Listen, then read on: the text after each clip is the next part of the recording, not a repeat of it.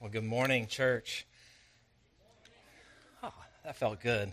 Man, I just want to encourage you in that last song.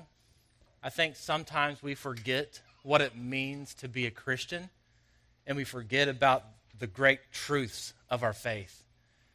We forget that we are a people who are saved by grace.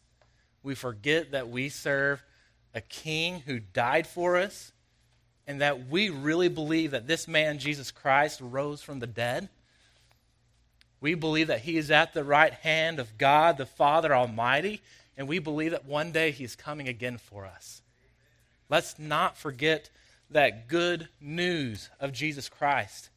And so I don't know how you are when you came to this place. I'm not sure if you came to church this morning encouraged and loving life and happy. If that's you, praise God. Like, come in this room and praise God for his goodness. But it very well might be that you came to church broken, wounded, spent, and done. And if that is you, the song that we just sang, the truths that we sang, that is our hope. And so when you come into this place, you also can lift your voice up in praise and find healing for your brokenness, because we know that one day our King is coming back to rule and have full dominion over this earth, where there is no more war, no more deployments, where there's no more financial woes, where there's no more health concerns. That's our hope. That's what being a Christian is about. It's not about just coming to a building once a week. That's our hope. If you will, please turn in your Bibles to the book of 1 Peter chapter 4. In 1 Peter chapter 4, we are continuing on in our partnership series that Dave has led us through up to this point. It's my pleasure to be able to continue it. And this week, we are talking about partners with one another. So up to this point, we've had membership in our church, but the membership in our church has been very loose. We didn't know who considered themselves a member. It is very difficult. So what we're going on is we're going through a process where we are saying, as a church, we need to know who our partners are, who our members are. And I think one question that we really need to understand is when you join a church, when you say, this is a church I am partnering with, this is a church where I am going to have my membership, one of the basic questions that you have to ask is the question, who am I partnering with? I know that sounds ridiculous and overly simplistic, but it's a key question. When you say and you prayerfully consider becoming a partner here at any other church, and you read the Constitution and you read our position papers on where we stand on issues, whenever you prayerfully consider, is this where I want to grow in Christ? You have to know to whom or to what you are partnering with. You are not partnering with an organization. You are not partnering with a non-profit entity. You are not partnering with a building.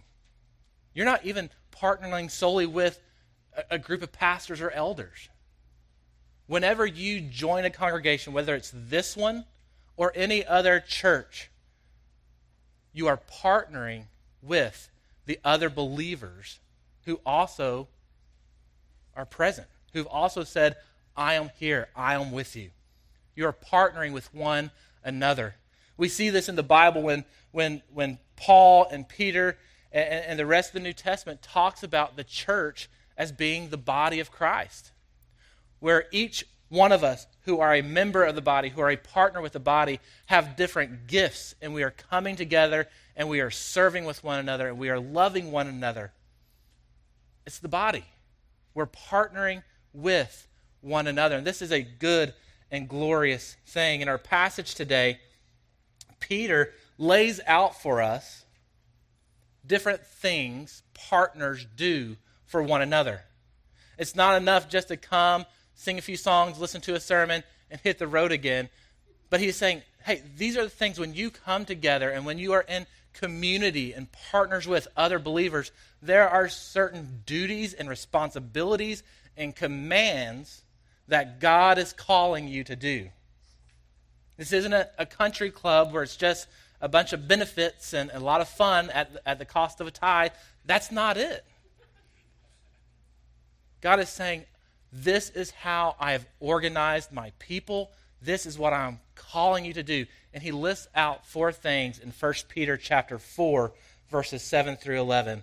And I'm just going to go ahead and tell you those right now up front so that when we read, you can see the 4 different things that Peter is calling partners to do for one another. Let's read God's word. The end of all things is at hand. Therefore, be self-controlled and sober-minded for the sake of your prayers. Above all, keep loving one another earnestly, since love covers a multitude of sins. Show hospitality to one another without grumbling. As each has received a gift, use it to serve one another as good stewards of God's varied grace. Whoever speaks, as one who speaks oracles of God. Whoever serves, as one who serves by the strength that God supplies, in order that in everything God may be glorified through Jesus Christ. To him belong the glory and the dominion forever and ever. Amen. This is the word of the Lord. Thanks be to God. Let's pray. Father, it is my prayer this morning that as we read your word and we look into your word, that your Holy Spirit would use that truth to encourage us, to follow you, to encourage us in obedience to you. Lord, to convict us, Lord, where we might have sin in our life, for the sake that we might become more like your Son, Jesus Christ. Remove distractions for us, that we might not miss what you have for us this morning. And we pray this in Jesus' name. Amen. He tells us in verse 7, we have these 4 different things that we're supposed to do for one another. 4 things that we're supposed to be. We're supposed to be a praying people. We're supposed to be a loving people. We're supposed to be a welcoming people. We're supposed to be a serving people. But at the very beginning, in verse 7, he kind of lays out a motivating factor for us. Do you see that?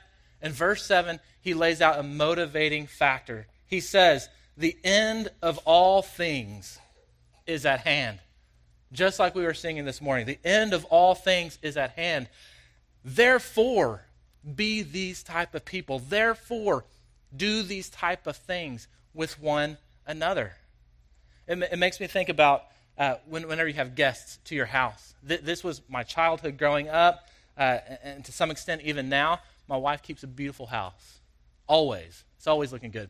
But whenever we have like a big party, and it's like a Christmas party, or we're having people over for Thanksgiving, I don't know if you experience this, but like the level of cleaning that then has to then ensue increases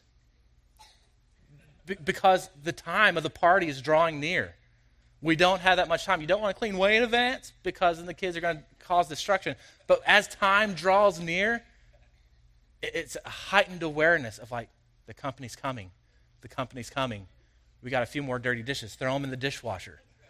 He is saying, we have this motivating factor that has existed since the time Christ rose again, knowing that everything in history that needs to happen has happened for the end to come. Everything that has needed to happen for Christ's return has already happened. That's why Peter, that's why Paul, that's why all the disciples fully expected Jesus Christ to return in their lifetime. They were wrong. Jesus didn't return in their lifetime, but we need to have that same expectation that Christ could and might return at any moment. And when Christ returns, what do we want him to find? We want Jesus to find his people living together in unity and oneness, doing what he has called us and commanded us to do. We don't want him to find his church, his bride, in a mess. And these are the things that he is saying, since I am about to return, since I'm about to come again as king and have full dominion over the earth, these are the things you ought to be doing until that day. We ought to be praying. We ought to be loving. We ought to be welcoming. We ought to be serving. And not just in any way. Notice in each of these different ways, we have to have this God-empowered relationship where it's beyond our own strength and beyond our own ability. So let's look at these different type of God-empowered relationships we need to have with one another. The first thing we see here in verse 7 is that we are to be a praying people. We are to be a people who pray by ourselves, and we ought to be a people who pray with one another. And if you're like me, man, praying is hard. Man, I can read. I like reading. I like reading the Bible, which is good, right? We like those things, but for me, just that the aspect of prayer is one of the harder of the disciplines for me. But he tells us here in this passage something where we can have our prayers aided, something that makes our prayers more powerful and more effective. And isn't that what we want?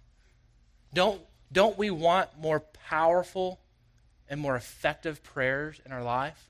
And this is what he tells us, to have more powerful and effective prayers. He says this in verse 7, "Therefore be self-controlled and sober-minded for the sake of your prayers."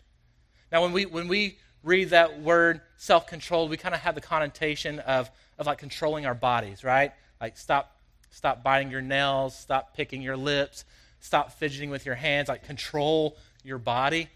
But this is not the same thing of what this word is talking about. This is one of the benefits of reading multiple translations when you're studying the Bible. Other versions, instead of using the word self-controlled, use the word sane or sanity. Therefore, be sane. All right? Don't be insane for the sake of your prayers. Other verses or other translations use the word sound judgment.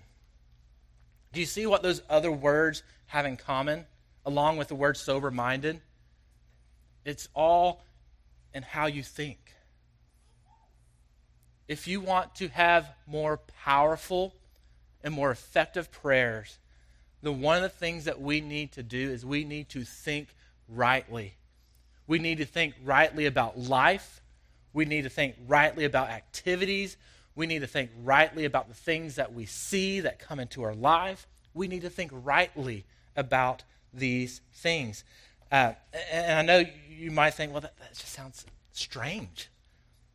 That thinking rightly will make my prayers more powerful and more effective. There are two verses in James that really help out with this. One is James chapter 4, verse 3. And in this passage in James 4:3, James says, "You ask and you do not have because you ask with the wrong motives. You ask that you might spend what you have on yourself." That person who asked and did not receive because he was asking for the wrong things, or he was asking for the right things with the wrong motives. It was how he was thinking. It was how he was looking at life. But if you turn one chapter over to the James chapter 5, at the very end of the book, he has a little story about Elijah. He says, Elijah was a man with a nature just like you. And he prayed earnestly that it would not rain for 3.5 years, and it did not rain. And then he prayed again that it would rain, and it did rain. And then James says this, "The prayers of a righteous man are powerful and effective." If we want our prayers to have power, if we want our prayers to be effective, then we have to think rightly about this world and about our life and about our faith. Because what we find is when we begin to think rightly about all these things, what we find is our understanding lines up with God's understanding. And our desires in this life line up with God's desires in life. I teach a class called Worldview, and it's basically, worldview is how you look at the world and understand the world. And one of the truths about worldview is in your culture and your society has a worldview. And in your culture and society, unbeknownst to itself sometimes, and sometimes purposely, reinforces its understanding of the world in everything it does. You watch a TV show, whether you realize it or not, they are reinforcing a way of looking at the world. If you listen to music, that music is reinforcing a way to look at the world. The way the world designs programs and its institutions, it's the way of the world saying, this is what's valuable, this is what is important. And unbeknownst to us, this is all around us. From the shows we let our kids watch, to the shows we watch, to how programs are organized, it's everywhere. But Paul says in Romans 12:2, he says, do not be conformed to this world, but be transformed by the renewal of what? Of your mind. Think rightly about things. And when we think rightly, that leads to righteousness. And righteousness leads to these powerful and effective prayers. This obviously has to be God-empowered. It's not something that we can do in our own strength. It's something that we have to be dependent on God for. But my question for you this morning is what are you under the influence of? The other word other than self-controlled here, he said, be sober-minded. Don't be under the influence of other things out there in the world, but rather be under the influence of the Holy Spirit, of the truths of our faith. If we want to have powerful and effective prayers, if we want to be a praying people, then we have to realize that there are influences out there in the world that want us to be under their influence. But we need to renew our minds by being in God's Word, by pursuing prayer, by simply asking God for His aid, for His help. That's probably one of my most common prayers. God, help me. God, give me the desire to pray more. God, give me a longing for you. We need to be a praying people. Not only do we need to not be under the influence of the Word, but of the Spirit, but we need to be praying with one another. Do you have a place in your life and a time in your life where you are praying with other people? Or is prayer merely a private act for you? When we turn to Scripture, we find that prayer, yes, it's a private act, but it is also a communal act of God's people.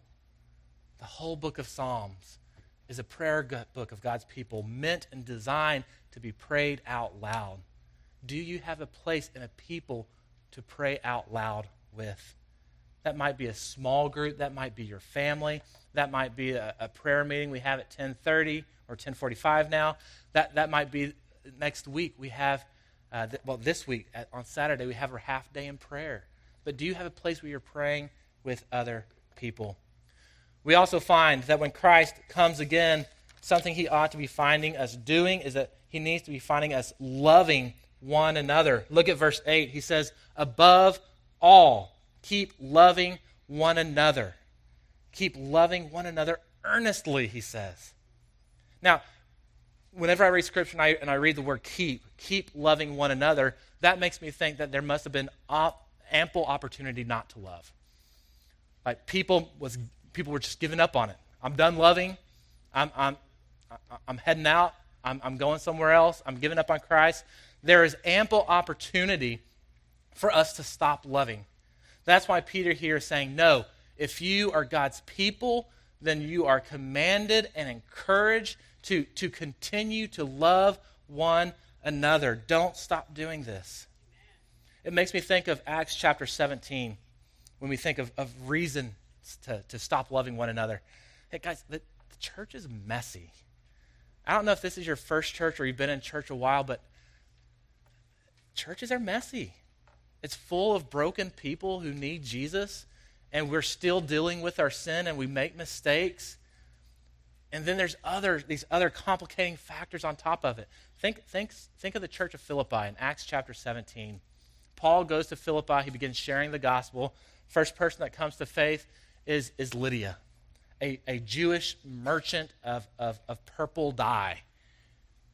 The next person that comes to Christ is a slave girl.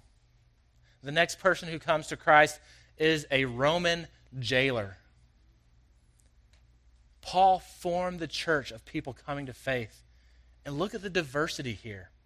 You have differences in race, you have differences in ethnicity, you have differences in socioeconomic levels, you have different education levels, you have different religions that they left and came to. Can you imagine the inconsiderate things that they must have said to one another? Not even realizing. Just, they thought everyone thought that way. They were under the influence of the world. There's ample, and there will always be ample reasons to say, I'm done. But Peter is saying, don't be done. Keep loving one another and keep loving one another earnestly. Why? He says, because love covers a multitude of sins. We need to keep loving one another because when we love one another, it covers the multitude of sins. Probably if you're a parent here, you've had the experience where your child has said, you're mean, or something along those lines. Have you had that? I think every parent has experienced that. And you know what every parent does? They keep loving their children earnestly. And the love that they have for that child covers the sin and covers the offense because you love them. What else would you do? In fact, sometimes when it comes to family, we can be meaner to family than anyone else out in the world. But the love that we have for our family oftentimes covers the multitude of sins. It's no accident, I don't think, that the church is described as brothers and sisters in Christ. Because when we come together, we can be knuckleheads. And we can say inconsiderate things. And we can be rude. But we have to repent of those things. And we have to keep loving one another. Because love covers that sin. I don't think it's an accident either that it was Peter who wrote this. Peter who denied Jesus Christ 3 times on the very night that Christ was arrested. Cursed to be separated from Jesus. Made an oath to be separated from Jesus. But when Jesus rose from the dead, it tells a story in John chapter 21 of how Jesus and Peter sat down.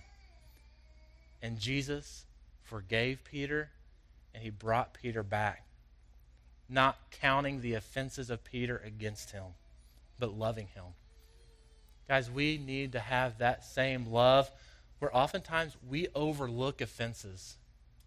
But we also need to have that same love where if there is a pattern of offenses, that we go to the person in love and we say, this hurts me. But we have to be honest and we have to, above all else, keep loving one another. Obviously, we need God's power to do this because it's against every fiber of our sinful flesh. We like grudges. We find contentment and sometimes in our bitterness. And we try to bring our grudges and bitterness and treat it like a warm blanket. Only to find that what we are embracing is our own death and our own destruction. The only way to find life beyond offense is through forgiveness. That's why we pray as Jesus did. Father, forgive us as we have forgiven others. Or as Stephen, whenever he was being stoned, Father, forgive them, for they don't know what they're doing. We find life in forgiveness. Who has hurt you? Whose words have stung and have broken you? Whose actions have ostracized you? I can tell you for a fact that God's call on your life today is to keep loving and to let that love push you forward to forgiveness. Who is that person for you? What happened that you need to do that for? We need to be a prayerful people. We need to be a loving people. We need to be a welcoming people. In verse 9, he says, show hospitality with one another without grumbling. We need to be a people who are welcoming, a people who show hospitality to one another. Hospitality in the ancient world, especially for the Jews, was not just like a custom that you did, but hospitality was this sacred duty that everyone had to perform. Where if a stranger or a sojourner or a traveler comes your way, it was your sacred duty before God to open your home up, to welcome that person in, to feed them, to clothe them, to give them rest, and to support them until they were on their way again. That was their sacred duty. And we see this in examples throughout Scripture. I'm reminded whenever I was 19, it's when I first became a youth pastor. Don't ask me what the church was thinking to hire a youth to be their youth pastor, but hey, I was already losing my hair. They had no clue how old I was, and I didn't tell them.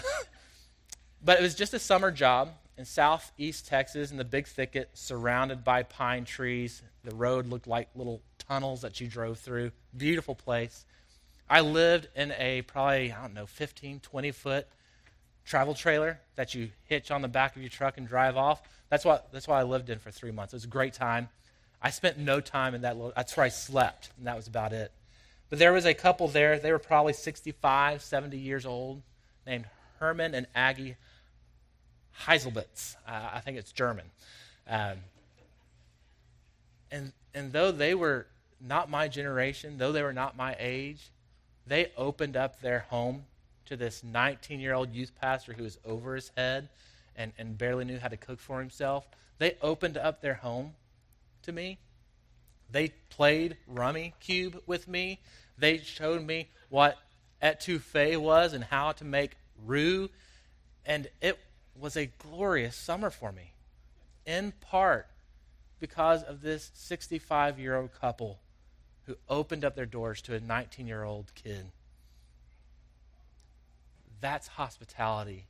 That's welcoming. It's hard for me to separate this idea of hospitality, and it's hard to separate it in the Bible. It's hard to separate hospitality from the idea of food and care and well-being. And so we are called by Scripture to do this, not only for the sojourner, not only for the stranger, but also for our brothers and sisters in Christ. It said, show hospitality to one another in the body of Christ. We ought to be breaking bread with one another. We ought to be inviting one another into our houses and letting them see our messes. We ought to be providing for the needs and the welfare of other people. This is hospitality. And we find that this is what God did for us. When we were lost in the world in our sins, it was Christ who came to us and loved us while we were yet enemies. It is Christ who in John 14, he said, I'm going to go prepare a place for you so that one day you can be where I am. And it's Christ who is preparing this banqueting table for us, that when he returns, we will share in the wedding feast of the Lamb. We serve a God who is a welcoming God. He says, I want my people to be like me. I want them to be welcoming. Are you welcoming to other people? We live in Killeen, Texas. Killeen has to be the land of sojourners. Nobody comes here to stay. No, hardly anybody is sinking down roots. And if you are, man, God bless you. If you're not, God bless you anyways. We want to love you. while you are passing through. And if you are passing through, know that somebody else is newer than you are.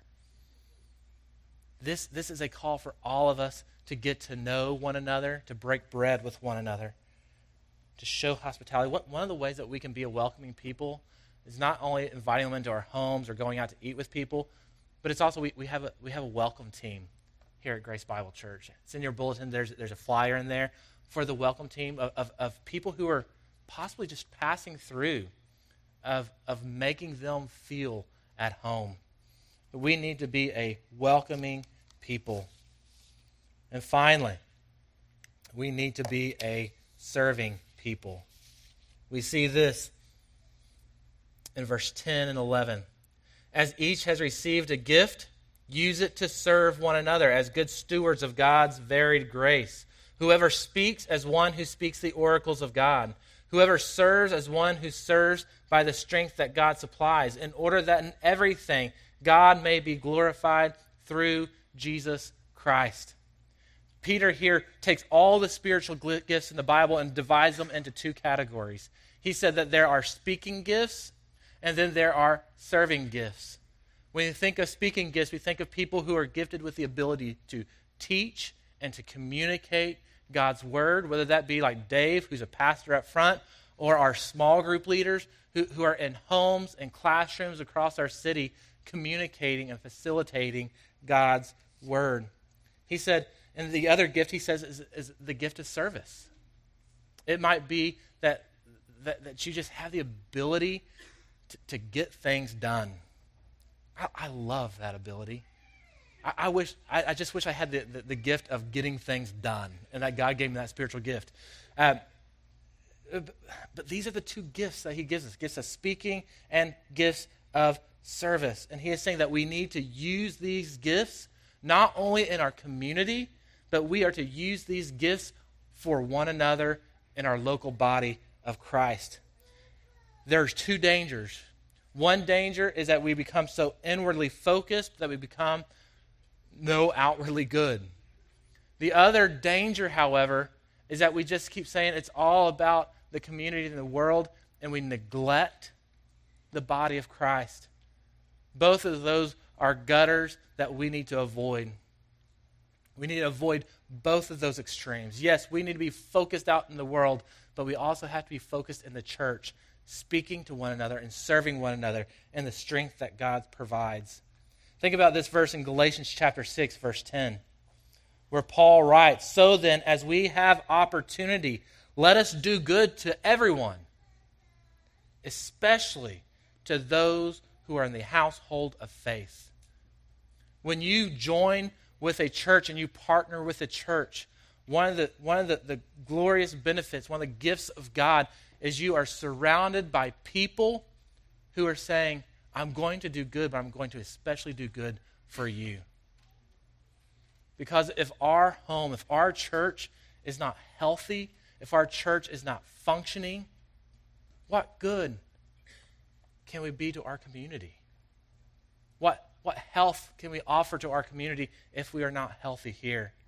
So we serve and we speak out of health, and then we go out to the world.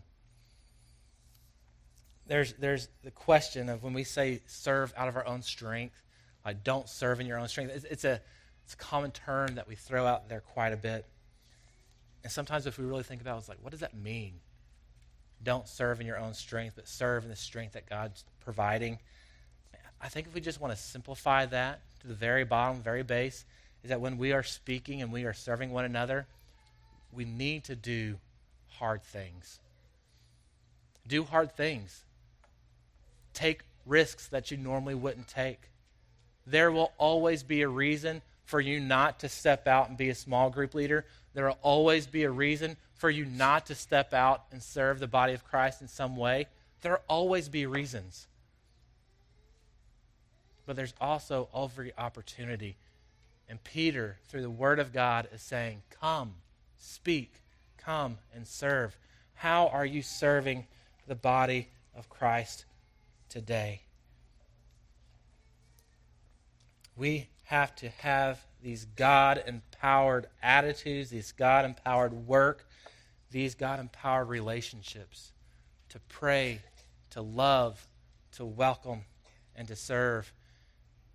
And it is a picture of a future reality.